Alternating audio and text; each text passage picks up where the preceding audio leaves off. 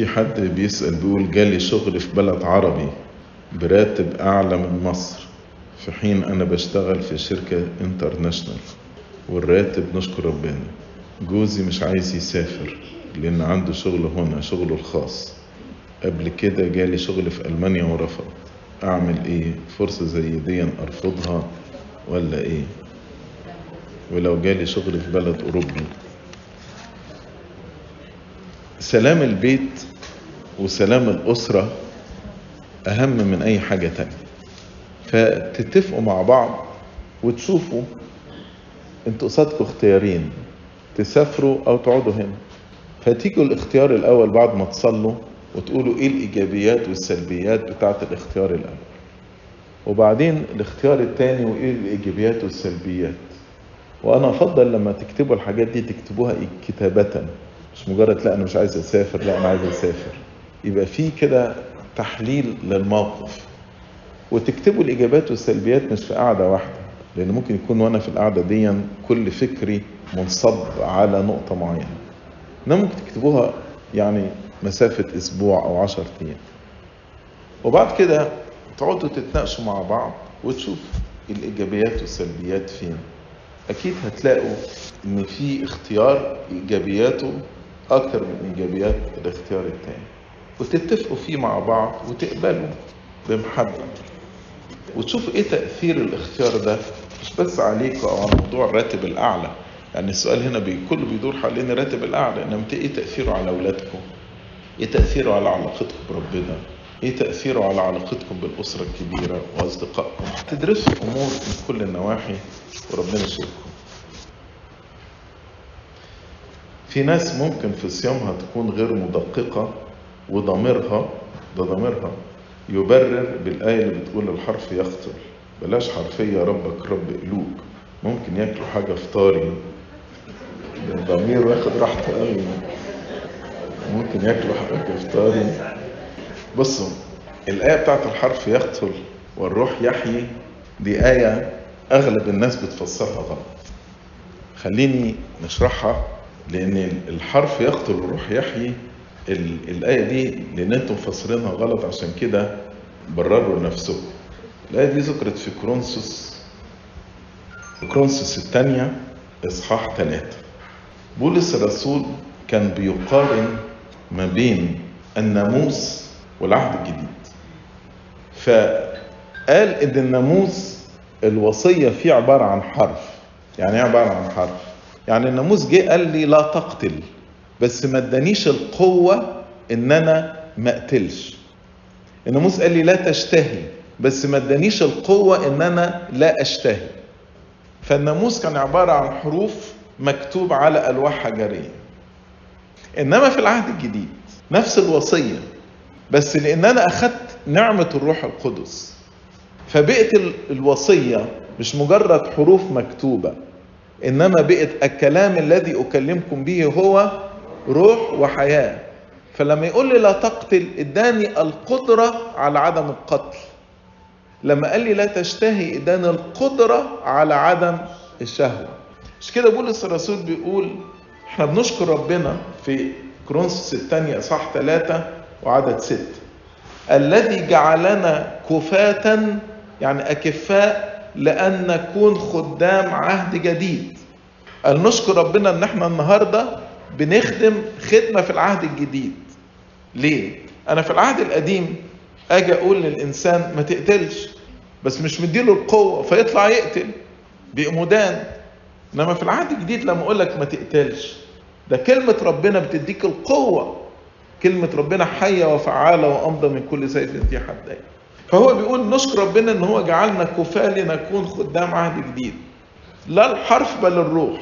يعني انا مش خادم للحرف، للعهد القديم، للناموس اللي هو ادى وصية ولكن ما اداش القوة على تنفيذها، بل في العهد الجديد انا خادم للوصية اللي فيها الروح القدس بيعطي الحياة، يعطي المقدرة على تنفيذ الوصية.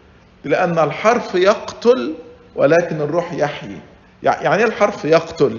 لان انا مثلا لما اقول لك ما تقتلش وتخرج تقتل، حكم الخطيه ايه؟ اجره الخطيه ايه؟ موت. يبقى انت بقيت تحت حكم الموت. يبقى الحرف الوصية دي حطتك تحت حكم الموت، قتلتك. انما الروح يحيي، حتى لو انت وقعت في الخطية لما تقدم توبة تتغفر الخطية بتاعتك. مش كده بولس الرسول سمى ان دي خدمة الموت في آية 7 يقول ثم إن كانت خدمة الموت المنقوشة بأحرف في حجارة. أحرف في حجارة اللي هي لوحي الشريعة، سماها خدمة موت ليه؟ لأن ولا واحد قدر يحفظ الشريعة، فكلهم تحت حكم الموت، الجميع زاغوا وفسدوا. وبيقول لو خدمة الموت دي حصلت في مجد، لأن موسى كان ينزل من جبل وشه منور، فكيف لا تكون بالأولى خدمة الروح في مجد، خدمة العهد الجديد في مجد. يبقى إذن أنا عندي عظة موجودة على ساوند كلاود ويوتيوب اسمها خدمة العهد الجديد والعهد القديم، مبنية على كورنثوس الثانية إصحاح 3، فيها 7 فروق ما بين خدمة العهد القديم والعهد الجديد، لو عايزين تسمعوا العظة بالتفصيل. بس هي دي من أكتر الآيات اللي هي بتتشرح غلط، والناس يخطئوا أحيانا التفسير، ما تاخدش الكتاب المقدس بطريقة حرفية. الآية مش معناها كده أبدا أبدا. الآية معناها إن في العهد القديم كان الوصية عبارة عن حروف منقوشة على حجارة، ما بتدكش القوة، فالإنسان ما بيقدرش ينفذها، فيبقى تحت الحكم الموت، فيبقى الحرف بيقتل. إنما في العهد الجديد الوصية هي روح وحياة، فبتديني القوة إن أنا أنفذ الوصية فأنتقل من الموت إلى الحياة. فده ملهاش علاقة بالصوم بقى، تقول الحرف يقتل والروح يحيي، كل أكل فطاري في الصوم. طب هو يبقى لما باكل أكل فطاري في الصوم بصايم إزاي يعني؟ إزاي يعني؟ كيف نقي أولادنا من المثلية الجنسية؟ عايز أقول لكم على حاجتين مهمين قوي. الحاجة الأولى في تربية ولادنا، رب ابنك كولد ورب بنتك كبنت. يعني مثلا من 10-12 سنة لو شايف ولد صغير مربين له شعره كده، ولد مربين له شعره كده، يعني ما بقاش مرتاح، بس بعديها يعني فرحانين بابنهم وخلاص. انما دلوقتي بقى لما اشوف عيل صغير مربين شعره بقى متضايق جدا، لان الولد الناس كلها مفكراه بنت، فبيبقى عنده لخبطه هو ولد ولا بنت. واحيانا يعملوا يعني انا كنت بزور اسره مربين شعر ابنهم، انا افتكرتها بنت، فقول لهم ربنا يبارك لكم فيها، فقالوا لا ده ولد. الحقيقه قعدت بقى معاهم قلت لهم لا اسمعوني بقى نتكلم، ما ينفعش في العصر بتاعنا ده تربي ابنك على انه بنت او بنتك على انها ولد. يعني كفايه اللخبطه اللي في الدنيا، فما احنا مش عايزين نلخبط عيالنا كمان. فابنك ربيه ابن ولد، وبنتك ربيها كبنت. دي اول نصيحه. الحاجه الثانيه، وجدوا ودي الابحاث العلميه ان المثليه بتتسبب ان بيكون في شرخ في العلاقه ما بين الولد او ابوه او الام وامها، يعني الاب او الام اللي هم من نفس الجنس. والشرخ في العلاقه دي بيبقى في فتره من حوالي 5 سنين لغايه مثلا 12 سنه. ففي الفتره دي الولد بيبقى عايز يعمل علاقه مع ابوه قويه، والبنت عايزه تعمل علاقه مع مامتها، لان بعد سن 12 بيحصل الانجذاب للجنس الاخر.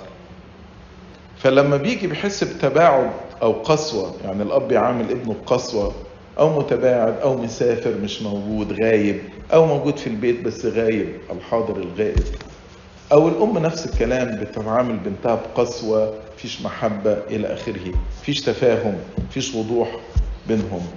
فبيتكون جوه الولد ده رغبه بالنسبه له بقى، لو هو ولد بالنسبه له الجندر بتاع الذكور ده عالم مجهول بالنسبه له، لانه ما تواصلش مع الاب. ونفس الوقت البنت بالنسبه لها العالم بتاع الاناث والانوثه ده مجهول بالنسبه لها. فوهما بيكبروا في سن 12 و13، بدل ما هو يحصل الانجذاب الطبيعي للجنس الاخر، بيبقى هو مشتاق انه يتعرف على نفس الجنس. فبيحصل التجاذب ده ما بين الولد والولاد او البنت والبنات. وطبعا مع عالم زي العالم اللي احنا عايشين فيه ده، اللي هو بيحلل الخطية وبيقول دي حاجة طبيعية، فيقول لك طب ما يمكن دي حاجة طبيعية. لان ممكن واحد يسأل طب الكلام ده ممكن يكون موجود من زمان، اشمعنى اليومين دولت؟ زمان كانوا يقولوا ان ده غلط، فلما يقولوا ده غلط بيك الواحد يبقى ده غلط فبيرفض الفكر. انما دلوقتي السوشيال ميديا والتلفزيون والاعلام والمجتمعات تقول ما فيش حاجة غلط، فالواحد بيتمادى مع الفكر. فالفكر عبارة عن بذرة، بدل ما بيقتلعها، يعني من 20 سنة لو واحد جاله الفكر ده بيقتلعه، دلوقتي بينميها فبتكبر معاه أكتر وأكتر وأكتر. طبعا في أسباب تانية، بس من أكتر الأسباب هو الحتة دي. عشان كده أنا برجوكم كآباء وأمهات، وفروا وقت لأولادكم وقضوا معاهم وقت وتواصلوا معهم وقدموا حب وقدموا تفاهم واعمل علاقة كويسة. وفي السن ده من 5 ل 11 كده أو 12 الأب يعمل علاقة كويسة مع ابنه ومع بنته برضه، بس أنا بركز عشان السؤال عن المثلية. والأم تعمل علاقة كويسة مع بنتها في السن ده كويس قوي. والنقطة الأولى اللي ذكرتها، ربوا ولادكم، الولد ولد والبنت بنت، ما تلخبطهمش عشان احنا الدنيا متلخبطة كفاية، فاحنا مش عايزين نلخبط ولادنا اكتر. رئيس هذا العالم هو ابليس بحسب الكتاب المقدس. يعني ايه الآية اللي بتقول رئيس هذا العالم يأتي وليس له فيه شيء؟ الشيطان اللي هو رئيس العالم كان لما واحد بيموت بيروح وبيقبض روحه. فالمسيح بيقول ان الشيطان لما انا على الصليب وسلم الروح، خلي بالكم سيدنا المسيح قال يا ابتاه في يديك استودع روح. فالشيطان هيجي فكرني انسان عشان ياخد روحي. رئيس هذا العالم آت ولكن ليس له فيه شيء، لن يستطيع ان يقبض على روحي. مش كان المسيح سلم الروح بتاعته في يد الآب، ودي يعني عطية ربنا اعطاها لنا. احنا في العهد الجديد دلوقتي الشيطان لا يستلم ارواحنا، انما القديسين والملائكة هم اللي بياخدوا ارواحنا ويودوها الى فردوس النعيم. نفس السؤال، عاوز اهاجر امريكا لكن خوفي من المجهول يمنعني، لكن زوجتي بتزن ان احنا نهاجر.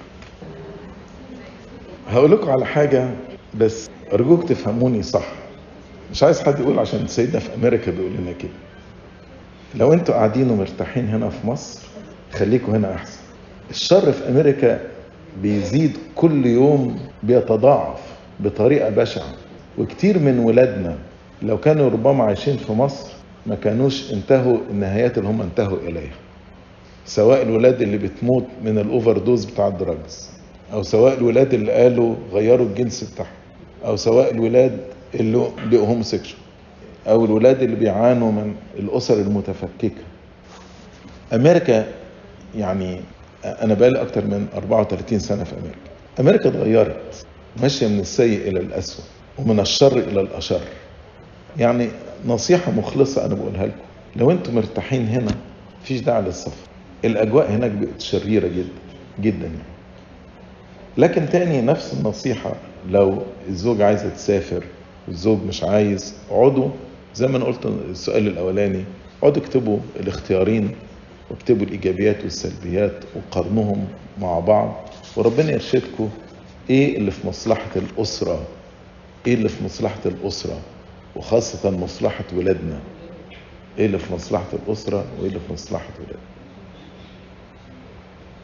ما هو المجيء الثاني وما مفهومه في كنيستنا والفرق بين الطوائف الأخرى؟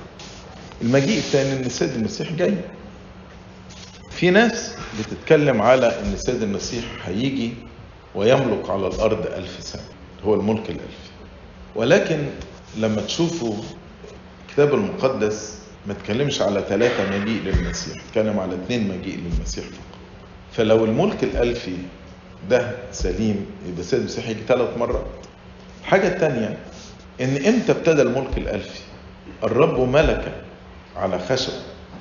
وفي كلوس الصح الاولاني بولس الرسول يقول على الله الاب نقلنا في الماضي إلى ملكوت ابن محبتي. وكورنثوس الأولى 15 يتكلم على أن المسيح ملك وينبغي أن يملك إلى أن يخضع كل شيء تحت قدميه، وحينئذ يسلم الملك لله الآب. يبقى إذن الملك الألفي بدأ يوم الصليب وينتهي في مجيء المسيح الثاني. اختلاف تاني حوالين الاختطاف، بالإنجليزي رابشر، الاختطاف والضيقة العظمى. فالطوائف التانية بتقول ان الاختطاف يحصل قبل الضيقة العظمى، ولكن طبعا يعني في إنجيل متى يقول لك وبعد ضيق تلك الأيام يكون 2 في الحقل يؤخذ الواحد. فيبقى الاختطاف ده بعد الضيقة مش قبل الضيقة، والاختطاف ده في مجيء المسيح الثاني وليس قبل مجيء الثاني، زي ما نقرأ في تسالونيك الأولى إصحاح 4 يقول من آية 15 فإننا نقول لكم هذا بكلمة الرب إننا نحن الأحياء الباقين إلى مجيء الرب لا نسبق الراقدين. يعني لو ربنا جه دلوقتي في اللحظة دي فإحنا الأحياء ما متناش. طب هنموت إزاي؟ بولس الرسول في كورنثوس الأولى 15 قال في لحظة في طرفة عين هنتغير. سيدنا البابا شنودة كان يقول لك كده الواحد بيموت على الواقف، يعني تموت وتقوم كده في لحظة في طرفة عين. فالأحياء الباقين إلى مجيء الرب هيتغيروا من الجسد ده للجسد الممجد. وبعدين بولس بيقول طب احنا الأحياء اللي قاعدين لمجيء الرب مش هنسبق الراقدين. امال ايه ترتيب الأحداث؟ قال الرب سوف ينزل من السماء بهتاف بصوت رئيس ملائكة وبوق الله، ادي أول حاجة. والأموات في المسيح سيقومون أولا، وبعد كده ثم نحن الأحياء بعد ما هنتغير نخطف جميعا معهم في السحب لملاقاة الرب في الهواء، وهكذا نكون مع الرب كل حين. بإذن الاختطاف ده بعد القيامة، بعد قيامة الأموات. يعني اللي هيحصل ربنا ينزل على السحاب، الأموات في الرب هيقوموا ويجوا مع ربنا على السحاب، وإحنا اللي باقين لمجيء الرب هنتغير ونخطف لملاقاة الرب في الهواء، وهكذا نكون مع الرب كل حين. ما هو بعد كده هنقف أمامه كلنا، لأن هي القيامة زي ما المسيح له المجد قال في يوحنا 5 تأتي ساعة حين يسمع جميع الذين في القبور صوته فيقوم الذين صنعوا الصالحات إلى قيامة الأحياء والذين صنعوا السيئات إلى قيامة الدينون. وقال في متى 13 يرسل ملائكته ويجمعوا زي ما الشبكة بتجمع السمك وبعدين يفصلوا الجياد عن الأرديان. فبعد القيامة دي والاختطاف كل الأبرار هيبقوا واقفين على يمين المسيح والأشرار عن شماله، وهيقول بقى اللي على يمينه كنت جوعانا فأطعمتموني وكنت عطشانا فسقيتموني إلى آخره، ادخلوا إلى فرح سيدكم. ده وقت اللي هو الحساب. والأشرار يقول لهم اذهبوا عني إلى النار المعدة لإبليس.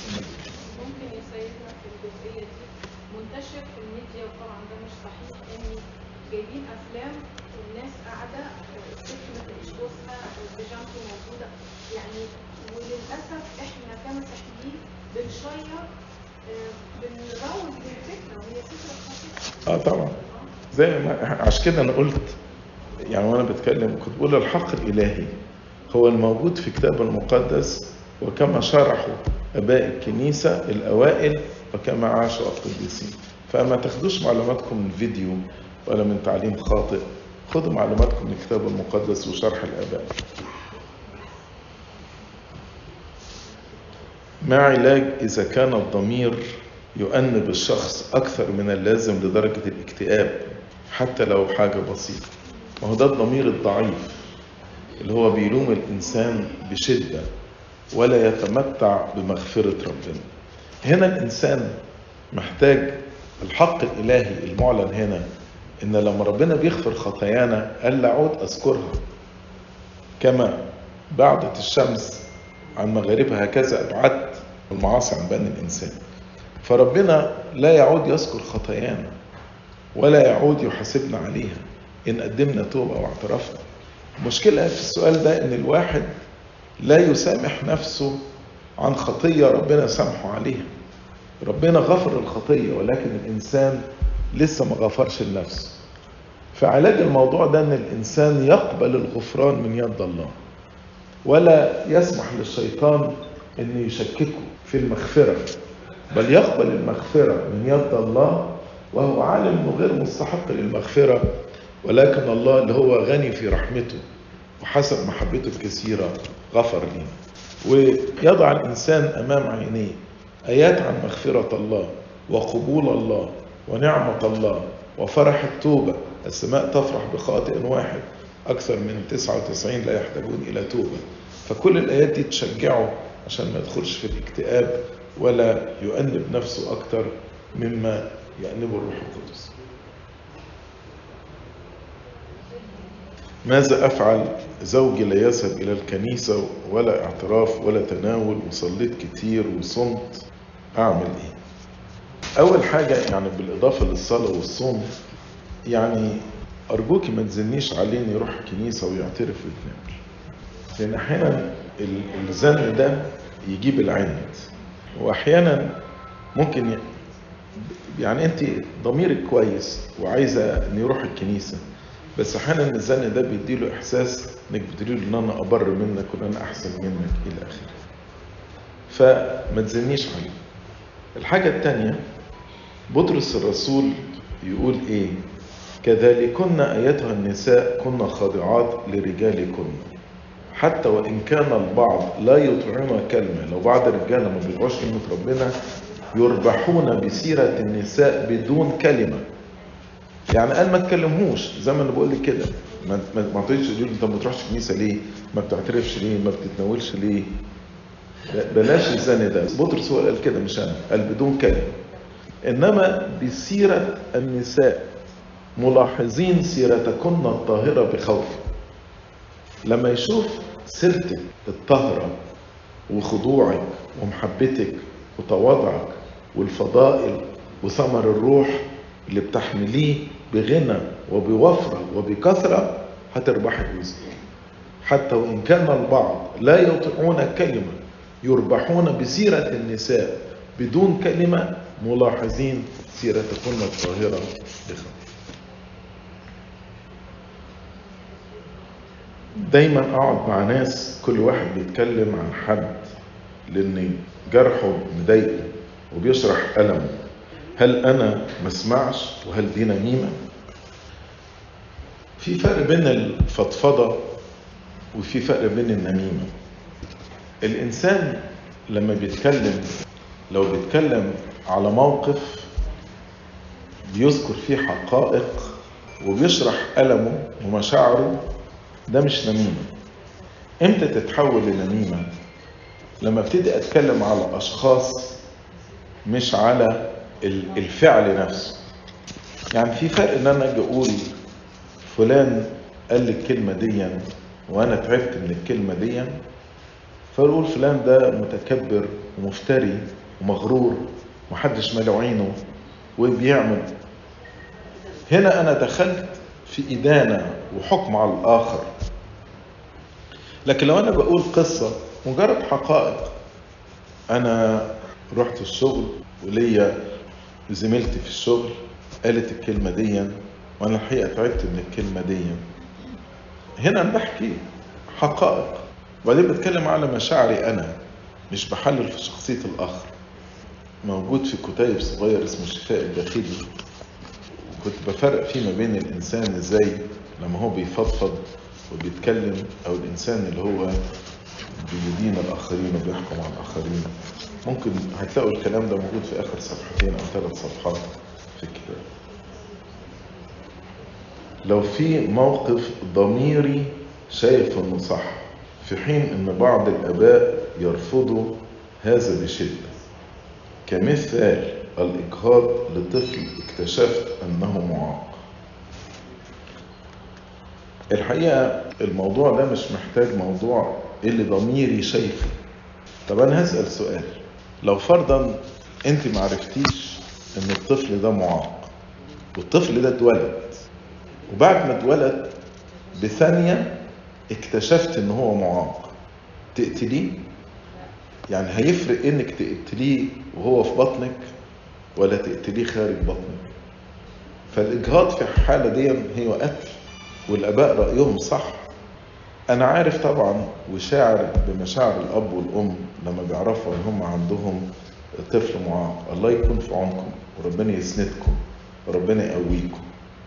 لكن مع هذا سمعت من الناس كتيرة يقولوا ده البركة بتاع البيت بتاعنا، ده الملاك بتاع البيت.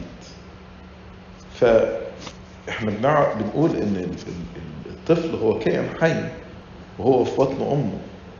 فالقتل قتل سواء هو في بطن الام او ولد.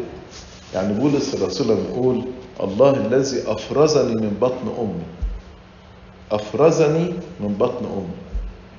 دي معناها ايه؟ يعني وهو في بطن امه ربنا قال انا عايزه، يعني ده كان كائن حي. فطبعا الاجهاض في حاله الاطفال المعاقه خطيه. سيدنا البابا شنودة كان له تعليق على السؤال ده. كان في اجتماع كهنه في امريكا، حد سأل سيدنا السؤال ده، فسيدنا راح قال الطفل ده اكليله مضمون. تحرمه ليه من اكليله؟ اكليله مضمون، يعني ده هيتولد ويتعمد ورايح السما رايح السما، فاكليله مضمون. سؤال: اما ذلك اليوم وتلك الساعه فلا يعلم بهم احد ولا الملائكه الذين في السماء ولا الابن الا الاب. عشان نعرف نجاوب السؤال ده عايز اقرا لكم ايه في انجيل لوقا اصحاح 2. بيقول على السيد المسيح: واما يسوع فكان يتقدم في الحكمه والقامه والنعمه عند الله وعند الناس. يتقدم في الحكمه. طب ما هو اقنوم الحكمه. بولس الرسول في فيليبي لما اتكلم عن التجسد قال أخلى ذاته. يعني ايه أخلى ذاته؟ يعني بالرغم أن ناسوت متحد بلاهوته، والناسوت لم يفارق اللاهوت لحظة واحدة ولا طرفة عين، ولكن اللاهوت لم يتدخل ان خلى المسيح يبقى سوبرمان كده. فكان كمثل البشر كان ينمو في الاسم بتاعت العادسة دي، يقول ونام قليلا قليلا مثل البشر. فكان ينمو قليلا قليلا في الحكمة، وهو أقنوم الحكمة. وفي سن 12 سنة راح الهيكل وقعد يسأل أسئلة، وهو الكل المعرفة. فعشان أفهم الآية دي هنا بيتكلم على ليس الابن كأقنوم متحد بالآب، ولكن بيتكلم على الابن المتجسد الذي شابهنا في كل شيء، الذي في طفولته كان ينمو قليلا قليلا مثل البشر، وكان يتقدم في الحكمة والقامة والنعمة عند الله وعند الناس. طبعا في أسباب تانية زي مثلا نعم الله في العهد القديم كان عنيف جدا في عقابه، بدليل ان كان الشعب لما يرتكب خطايا كان بيضربه، بينما العكس تماما في العهد الجديد. وصلنا بالمحبه والحب والرحمه وقال لنا احبوا اعداءكم، باركوا لاعينيكم، احسنوا الى مبغضيكم، وصلوا من اجل الذين يسيئون اليكم ويكرهونكم. ايه الفرق الكبير قوي ده؟ بسبب ايه؟ هل بسبب ان الجحيم كان فيه ناس اصفياء بدليل ان الله اقتحم الجحيم واخرج الاشقياء؟ بشكر حضرتك على السؤال ده. اتفضل. اول حاجة عايز اقول ان فكرة ان الله كان عنيف في العهد القديم وبقي طيب وحنين في العهد الجديد دي فكرة مش دقيقة، لأن يسوع المسيح هو أمس واليوم وإلى الأبد بأقنوم واحد نسجد له من جد. في العهد الجديد مثلا حنانيا وسفيرة كل اللي عملوه ان هم كسبوا، باعوا حقل بثمن وخدوا شوية منه وراحوا قدموا الباقي. وفي التو واللحظة هما الاثنين ماتوا. وده العهد الجديد مش العهد القديم. في عبرانيين 10 في أيام كلام صعب جدا، وعبرانيين ده عهد جديد. بولس الرسول يقول من أول عدد 26: فإنه إن أخطأنا باختيارنا بعدما أخذنا معرفة الحق لا تبقى بعد ذبيحة عن الخطايا، بل قبول دينونة مخيف وغيرة نار عتيدة أن تأكل المضادين. من خالف ناموس موسى، ده عهد قديم، فعلى شاهدين أو 3 شهود يموت بدون رأفة، فكم عقابا أشر من عقاب العهد القديم. ده في العهد الجديد. تظنون أنه يحسب مستحقا من داس ابن الله وحسب دم العهد الذي قدس به دنسا وازدرى بروح النعمة، فإننا نعرف الذي قال للانتقام أنا أجازي يقول الرب، وأيضا الرب يدين شعبه، مخيف هو الوقوع في يدي الله الحي. ده عهد جديد. طب تعالوا نبص في العهد القديم. أهل نينوى كانوا ناس أمميين ليسوا من شعب الله المختار، ويونان ما كانش عايز يبشرهم، ويونان كنبي كان واقف ضدهم. إنما يونان يقول لربنا لما ربنا سامحهم، فيونان يروح يقول له إيه في يونان إصحاح 4 وعدد 2، وده يونان عهد قديم، يقول له لأني علمت أنك إله رؤوف ورحيم بطيء الغضب وكثير الرحمة ونادم على الشر. ده عهد قديم اهو. وشعب نينوى الشعب الوثني لما امنوا بربنا ربنا عفى عنهم كله. يبقى اذا الله لا يتغير. امال مين اللي بيتغير؟ احنا اللي بنتغير. يعني احنا اللي بنتغير. ولد متعب فابوه ياخد معاه موقف حازم بحب، بس ياخد الموقف ده علشان عايز ان الولد يتعدل، فممكن يعاقبه وممكن يشد عليه. الولد يتوب ويتغير ويرجع، فالاب يبقى حنين وبيتعامل معاه بمحبه. طيب هو ايه اللي حصل هنا؟ هو الاب اتغير؟ لا، الاب ما اتغيرش، الابن هو اللي اتغير. هكذا في العهد القديم كان القلب قاسي، زي ما ربنا قال من اجل قساوة قلوبكم. انما في العهد الجديد بعد ما احنا خدنا الروح القدس والنعمة، ربنا القلب الحجري بقى قلب لحمي. عشان كده العهد الجديد بنرى فيه مراحم ربنا، لان احنا اللي اتغيرنا. ومع ذلك لو في واحد يعني لا يسلك بالاستقامة زي ما شفنا في قصة حنانيا وسفيرة، وقصص كثيرة يعني مش بس حنانيا وسفيرة، وسفر الأعمال لما بولس الرسول كان في الرحلة التبشيرية الأولى وعليم الساحر قاوم كلامه وضربه بالعمى وصار أعمى، وده حصل في التو وفي اللحظة.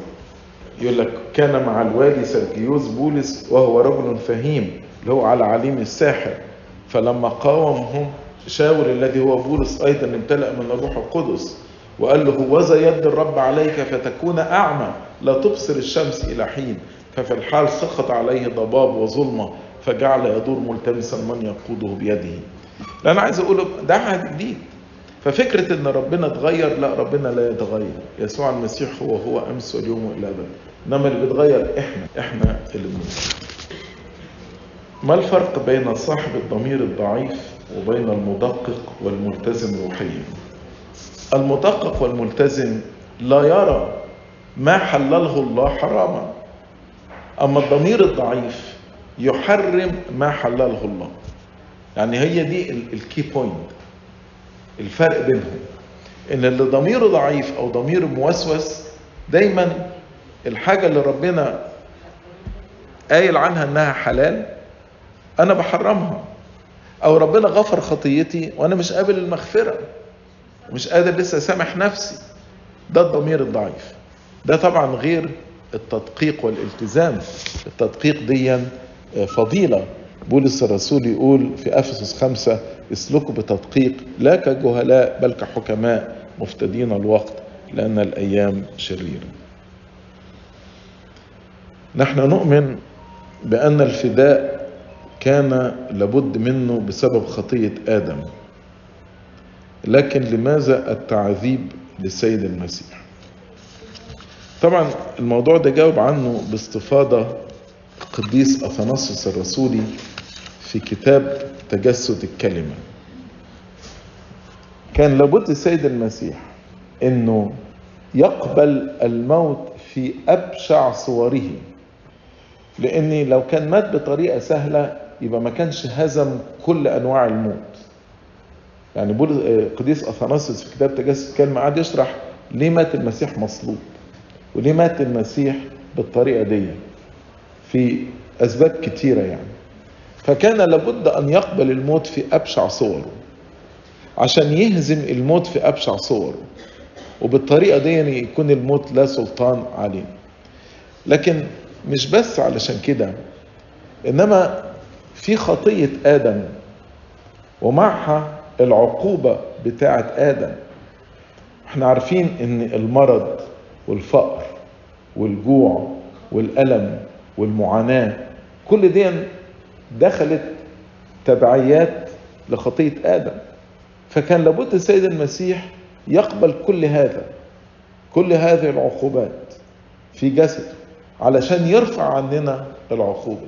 زي ما بنقول في القداس الغرغوري: أنت يا سيدي حولت لي العقوبة خلاص. فكان لابد يحمل هذا الألم. ده احنا نقول وبألامه شفينا. فكان لابد أن يحمل هذا الألم حتى نشفى نحن ونتحرر نحن من هذا الألم. يا ريت تقروا كتاب تجسد الكلمة، شرح قديس أثناسيوس الرسولي الإجابة على السؤال ده وأكتر من موضوع تاني على صليب المسيح والألم والتعذيب إلى آخره. كتاب تجسد الكلمة كتاب لا غنى عنه لكل إنسان مؤمن. لإلهنا المجد الدائم إلى الأبد آمين.